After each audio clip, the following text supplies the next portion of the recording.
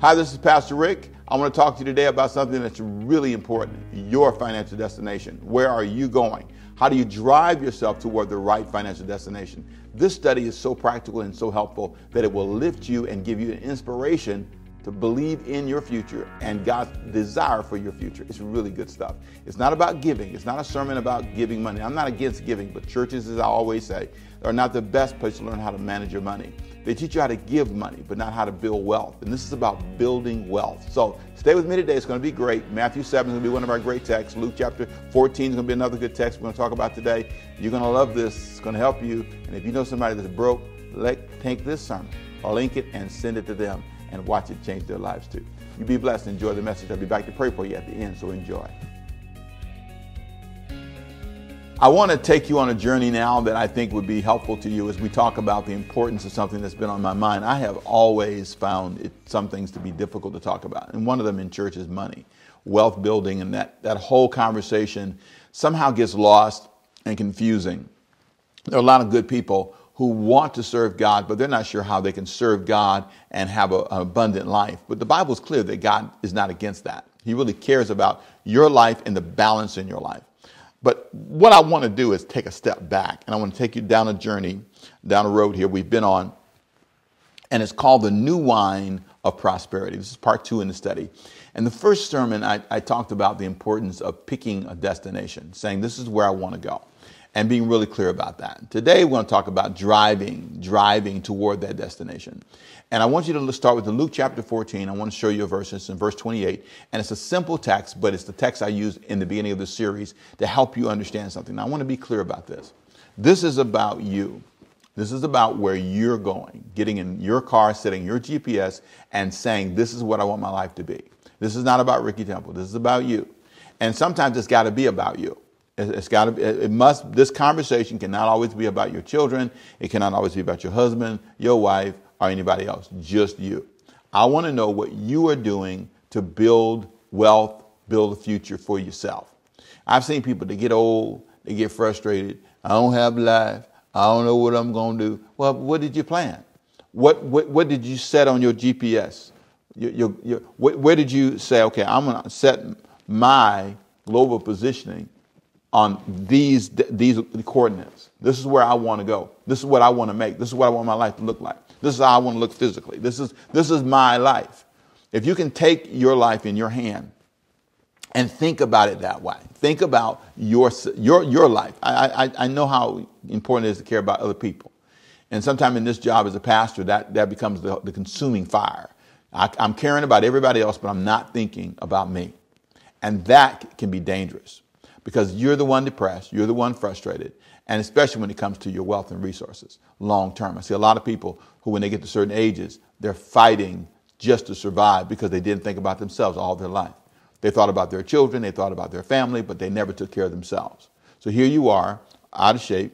Here you are, carrying more weight than you want to carry. I say that in love. Here you are, just your bones hurt, your neck hurt, your back hurt, your lips even hurt. Everything hurts, and you're not thinking about you yet. So maybe you should stop and think about yourself for just a minute. And so here's what I want to do. I want to pray, because for some of you, that's a mountain to cross. Just that right there.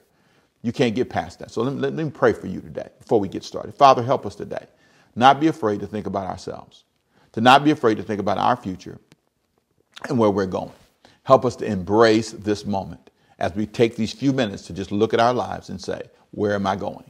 What is my destination? Where am I driving my life to when it comes to my wealth and my resources? In Jesus' name, amen. Now, open your Bible to Luke chapter 14, verse 28. I'm going to read a verse to you, and I want you to think about this verse. Here's where we started last week. Here's what it says. Suppose one of you wants to build a tower. Won't you first sit down and estimate the cost to see if you have enough money to complete it? For if you lay the foundation and are not able to finish it, everyone who sees it will ridicule you, saying, this person began to build and wasn't able to finish. Imagine that. Imagine coming to a moment when you realize, I can't get what I wanted out of life. Everything is frustrating. Some of you say, I don't know, I'm there already, Pastor Rick. I'm there already.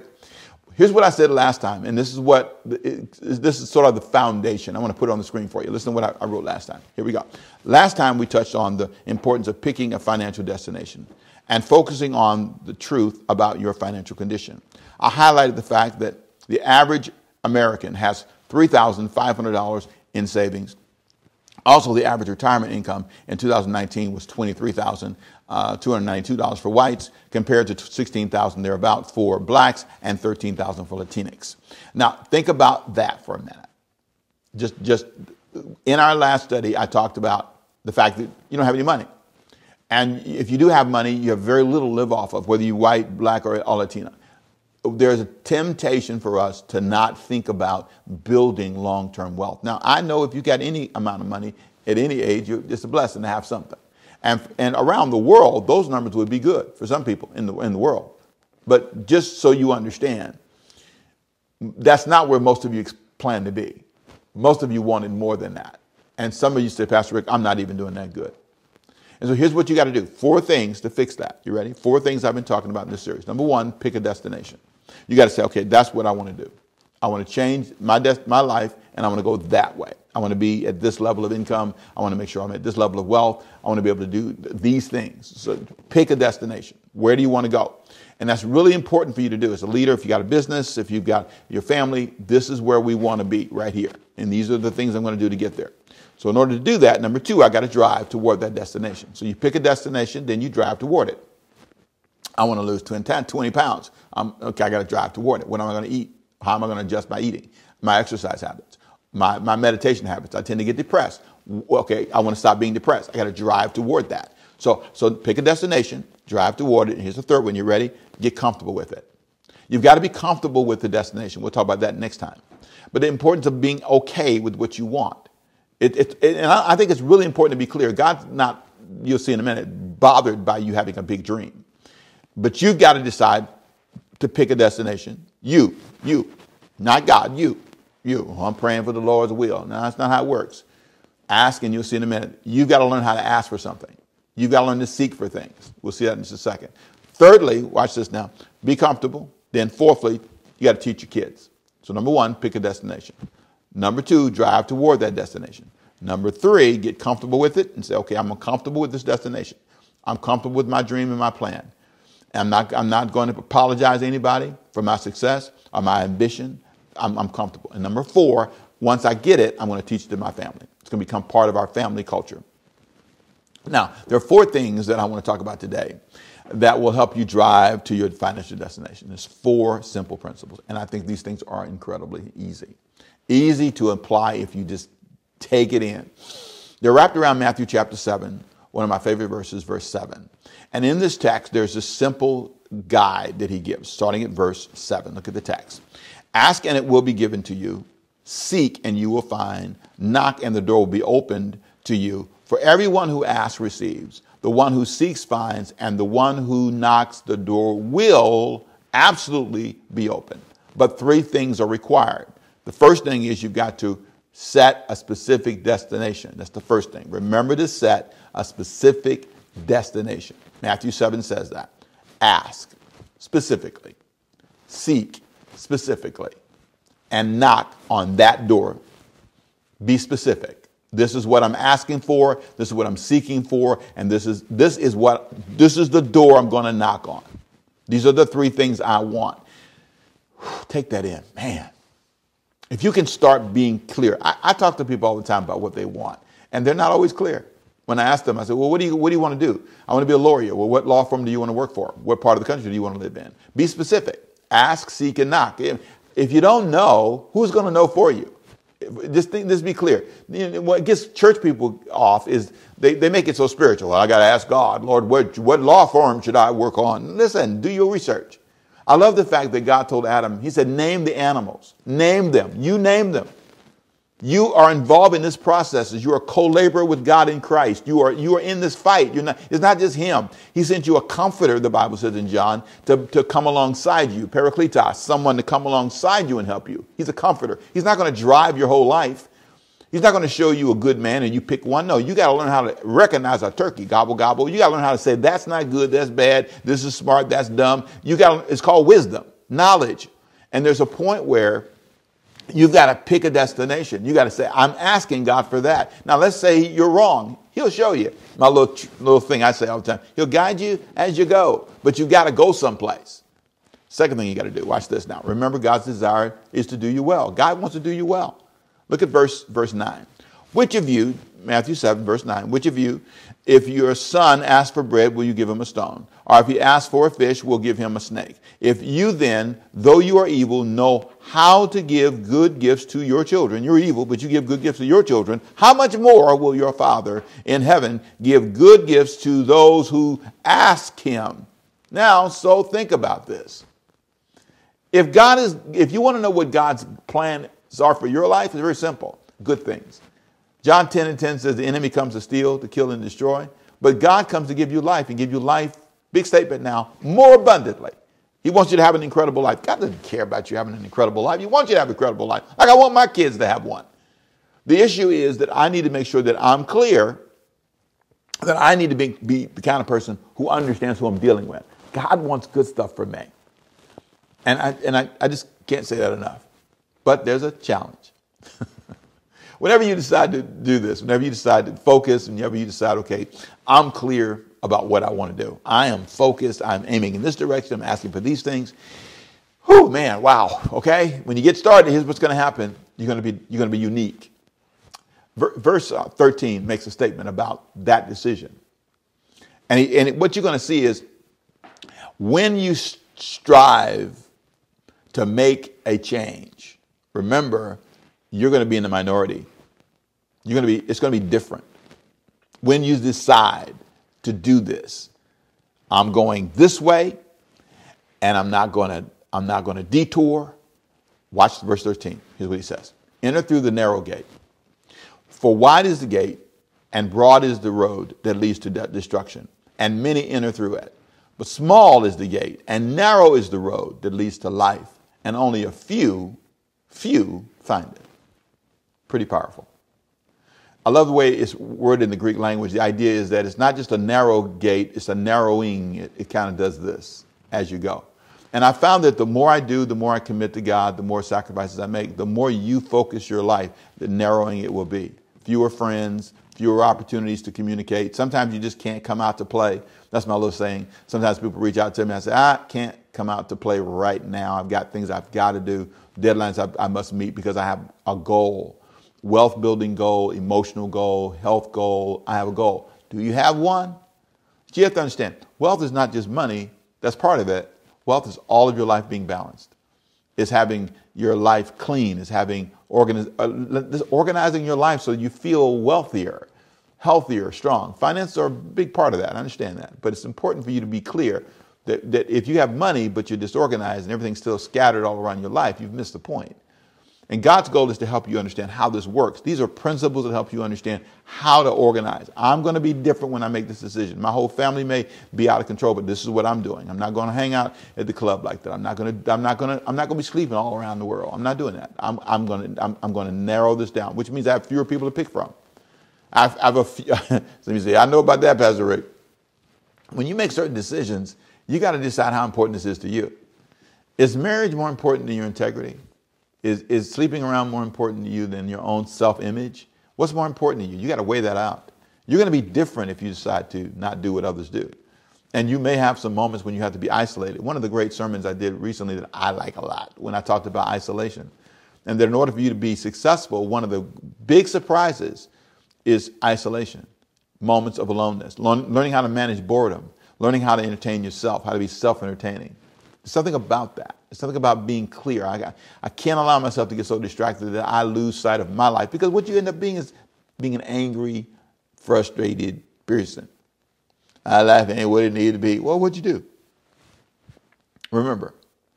And then the fourth thing I want to talk about, that I want you to remember, is this. You have the ability to be deceived. You can be deceived. You can be deceived. People can fool you. Man, this is a good one. Verse 15. Watch what he says. Watch out for false prophets. They come in sheep's clothing, but inwardly, boy, they're like ravenous wolves. And I think what's really important about that is sometimes if you're not careful, you will forget that. You will forget how powerful and true that is. Let me read it for you again. Watch out for false prophets. This is Matthew 7, verse 15. They come to you in sheep's clothing, but inwardly they're ferocious Ravenous, one version says wolves. By their fruit you will recognize them. Do people pick grapes from thorn bushes or figs from thistles? Likewise, every good tree bears good fruit, and a bad tree bears look at that, bad fruit. A good tree cannot bear bad fruit, and a bad tree cannot bear good fruit. Every tree that does not bear good fruit is cut down and thrown into the fire. Thus, by their fruit you will recognize them. Remember that. There's something simple here that can really help you. Acknowledge that you can be tricked. Just acknowledge it. I can be tricked and fall into wrong assumptions, which is what I want to talk about next. Man, wrong assumptions are amazing. A lot of times when you talk about wealth to people, you talk about Christians who are trying to, build wealth. One of the problems is the way they've been trained to think works against them. So they're trying to ask for something, seek something, knock on certain doors. But because they have certain assumptions, and these are really bad assumptions, and I want to read something to you. I just wrote it up for you. I'm putting it on the screen so you can see this. Listen to what I wrote. Christians are often trained to resist entrepreneurial prosperity because of conflicting theological messages. It's not always the preacher's intent to leave people with the wrong assumption. Wealth resistance seems to be embedded in the culture and never discussed. Preaching to people you never personally talk to can cause a number of cultural misperceptions to occur. Sometimes they hear a message, but don't know how to balance a conflicting concept. Now, here's what all that means. You preach to people, you talk to people, and you say things, but it's a one-way conversation. So they never get to ask you a question. Now, Jesus didn't do it that way. The disciples would ask Jesus questions. They'd say, hey, can I ask you something? I'm not sure what you mean by that. And he would explain. Here's what I mean. Are you the kind of person who's really kind of living in a bubble and you're not really clear because you can't ask? I had a great question asked to me the other day in one of our open sessions we had with our members. And the person was asking about tithing. And they said, well, Pastor, I want to tithe, but I'm having this challenge financially.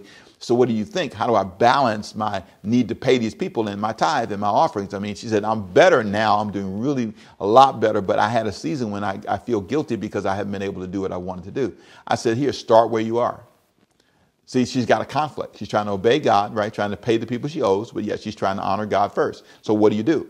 That's the conflict I'm talking about. And because you can't ask a question because it's a one-way it's a one-way lifestyle. I talk to you, you try to figure it out on your own. You can't come and say, can I ask you a question? Jesus did that with the disciples. They could ask him. People need to be able to ask you. I told her, start where you are and build it where you want to be. Start where you are. If you can't tithe right now, start with 2%, 3%, 5%, 6%, 8%. God gets your circumstance. What was really great was to hear her talk about how God's helped her and she's doing well now and going in the right direction. But the bigger question when you face that is not about the tithe. See, let me tell you, you can get stuck on that. You need to tithe. No, the bigger question is, why are all the people in your church struggling so much financially that they can't tithe, they can't give? What is it? Maybe the issue is not the tithe, it's the wealth attitude. Maybe they need some guidance and some help to become stronger so they can help you and help the kingdom. But if they don't have resources, they can't. There's something about this that's powerful if you get it. If you stop for a minute and say, let's not fuss at the family members because they don't give. Why don't they have money? Have we in this family taught people about wealth and how to develop resources? Or have we just assumed they should know? Take that in for a minute. I always tell people, I'm a big believer in giving kids allowances. And I know some people don't, but I am. My argument is, how can they manage with nothing? How they go all through all their life? Well, you got to earn it. You got to, make the bed up. I understand all that. Okay. I don't know that I agree with that argument anyway, personally, because God gave Adam and Eve a whole planet for free. No mortgage. So we can argue the point that, you got to make them earn it. And I'm not saying they shouldn't, but I think you should clean up your house because you live in it. I think you should, do those things because you're around us. But I believe in giving people something to manage, because when they get out of here, listen, it's coming, college, age, when they get out of your home, they're always calling because they don't know how to manage their money. and you've not been invested in wealth development, wealth building. And some of your kids are grown and you need to have a meeting and kind of come to grips with, okay, you're always borrowing money. Everybody's always in trouble. Let's see if we can come together and develop a wealth building strategy and deal with our conflicts, the things that we're struggling with. But if you have a concept that says, oh boy, it's my life and your life, you deal with it, you're grown, and everybody has this mindset, well, that's a perception, that's a viewpoint that leads to a tremendous amount of confusion. So I believe families should work together when it comes to money. I really do. I believe there's something about that. Let me read this part again. I want to start over again. I want you to hear this. Christians are often trained to resist entrepreneurial prosperity because of conflicting theological messages. And in families, we do the same thing. Families, we do the same thing. Conflicting messages, which leads to wrong assumptions. That's an important balance. And if you could just understand that you're confusing people. You're telling them to be diligent, to be disciplined, but yet on the other hand, the message is one thing, but the conflict is confusing them. So if I want my family to do better, I have to train them differently. I have to train them in a different way entrepreneurially. I have to say, okay, look, we did not teach you to do this. We just told you, pay your bills, okay? But we didn't show you how to pay your bills. As a church, we told you to give to God, but we didn't tell you how to get money. We didn't tell you how to build wealth. So there's this conflict. And it leads people to this incredible place where they can't quite put it together. I'll give you a couple of examples in the Bible. Matthew 6 says, verse 18, that what you should do is you should not seek treasures on the earth. Set your affections on things above, right? So you think, okay, that's what I'm supposed to do. That's what I'm supposed to do. Focus on heaven. Then the Bible says, watch this now, Luke chapter 6, verse 38, but you should give. So, okay, if I'm focused on the things on the earth, right, and my mind is just on the things here, and I'm sorry, I got that inverted. You know what I love about preaching? I love when you preach and you find yourself in that spot and you say, now, what did you say? Let me say it again. Here you go. Matthew 6, verse 18.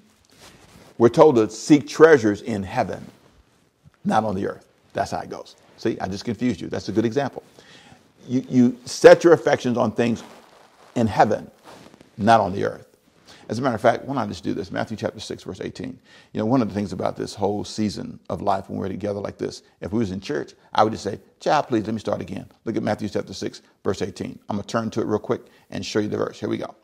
So here's what he says. Matthew chapter 6, verse 19, Do not store up for yourselves treasures on earth, where moth and vermin destroy, and where thieves break in and steal. But store up for yourselves treasures in heaven, where moth and vermin do not destroy, and where thieves do not break in and steal.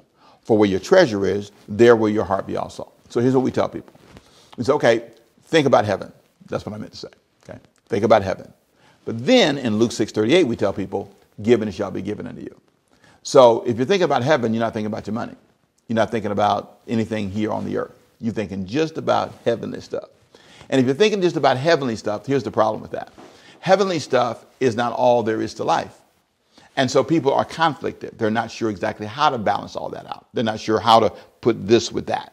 And so the conflict leads them to say, well, I'm all heavenly minded. I'm all heavenly minded. It's all about Jesus. It's all about God. It's not about anything else. I'm all about going to heaven and serving God and doing God's will. So a lot of churches are like that, and they don't have any money. They don't have any resources. They don't have any resources. They're not saving any money. They're basically just living. They're not building wealth and resources at all. And that conflict. So I want you to see this. The conflict I'm describing is not just something that happens in church. It happens in your home, happens in your business. You're in business, but you have a conflict. You're so focused on ministry and serving, and your business is a ministry. You see your business as a ministry, and you're not trying to build wealth. And so what happens is, watch this now, your family's confused, right? Your business is confused, right? Your church is confused. You're just all confused. And you can't see that part of it is because you have here's a big word, ready? Misconception. I have had misconceptions. I thought God just wanted me to worship him and think about heaven. Wrong. I have to build resources here in order to do long-term work. This principle really is powerful if you think about it and step back and say, okay, have I been misperceiving some things here? Have I been communicating in a way that leaves people with a wrong perception? I'm trying to get them to give to a building fund, or I'm trying to get them to give to a cause, but I've confused them. They don't have the resource to help me do what I want to do or what we need to do in this family or this business or in anything because I've created the wrong environment. And sometimes when you communicate in ways that confuse people, they just don't do well. You tell them on one hand, you said the Bible says in Proverbs chapter 3, verse 6, trust the Lord with all your heart. But then the Bible also says in Philippians chapter 2, verse 12, work out your own soul salvation. They go, which is it? Do I work out my own stuff or do I just wait for God to give me a blessing? What do I do? So here's what you have to learn to do. Teach in a way that's balanced. God wants you to do both. There's some things you do on your own. There's a responsibility that I have. There's an old statement that I used to love, a sermon I did a long, long time ago. Nowhere your responsibility, God's responsibility ends, and yours begins. So God says, okay, I get you to 3rd Street, but everything else after that is your responsibility. You trust the Lord, that's true. I want you to think about heaven, but I want you to make sure that you're a person who understands the importance of giving. I want you to know how to do both. You have 2 hands. I want you to see the power of balance. In my opinion, that's one of the biggest issues with all the confusion we see. Christians can't see how to balance things out. And I see that even in our political arenas. It's hard to balance things out for people. They can't see both sides. They have to see only one side. One way, one interpretation, and that's all there is. I want to close with this final thing. When you get balanced, when you finally settle in and you go in the right direction, there's one important thing you've got to do. You know what that is? Don't forget the Lord. I love Deuteronomy chapter 8 because Deuteronomy chapter 8 makes it plain. Listen to what he says in verse 7.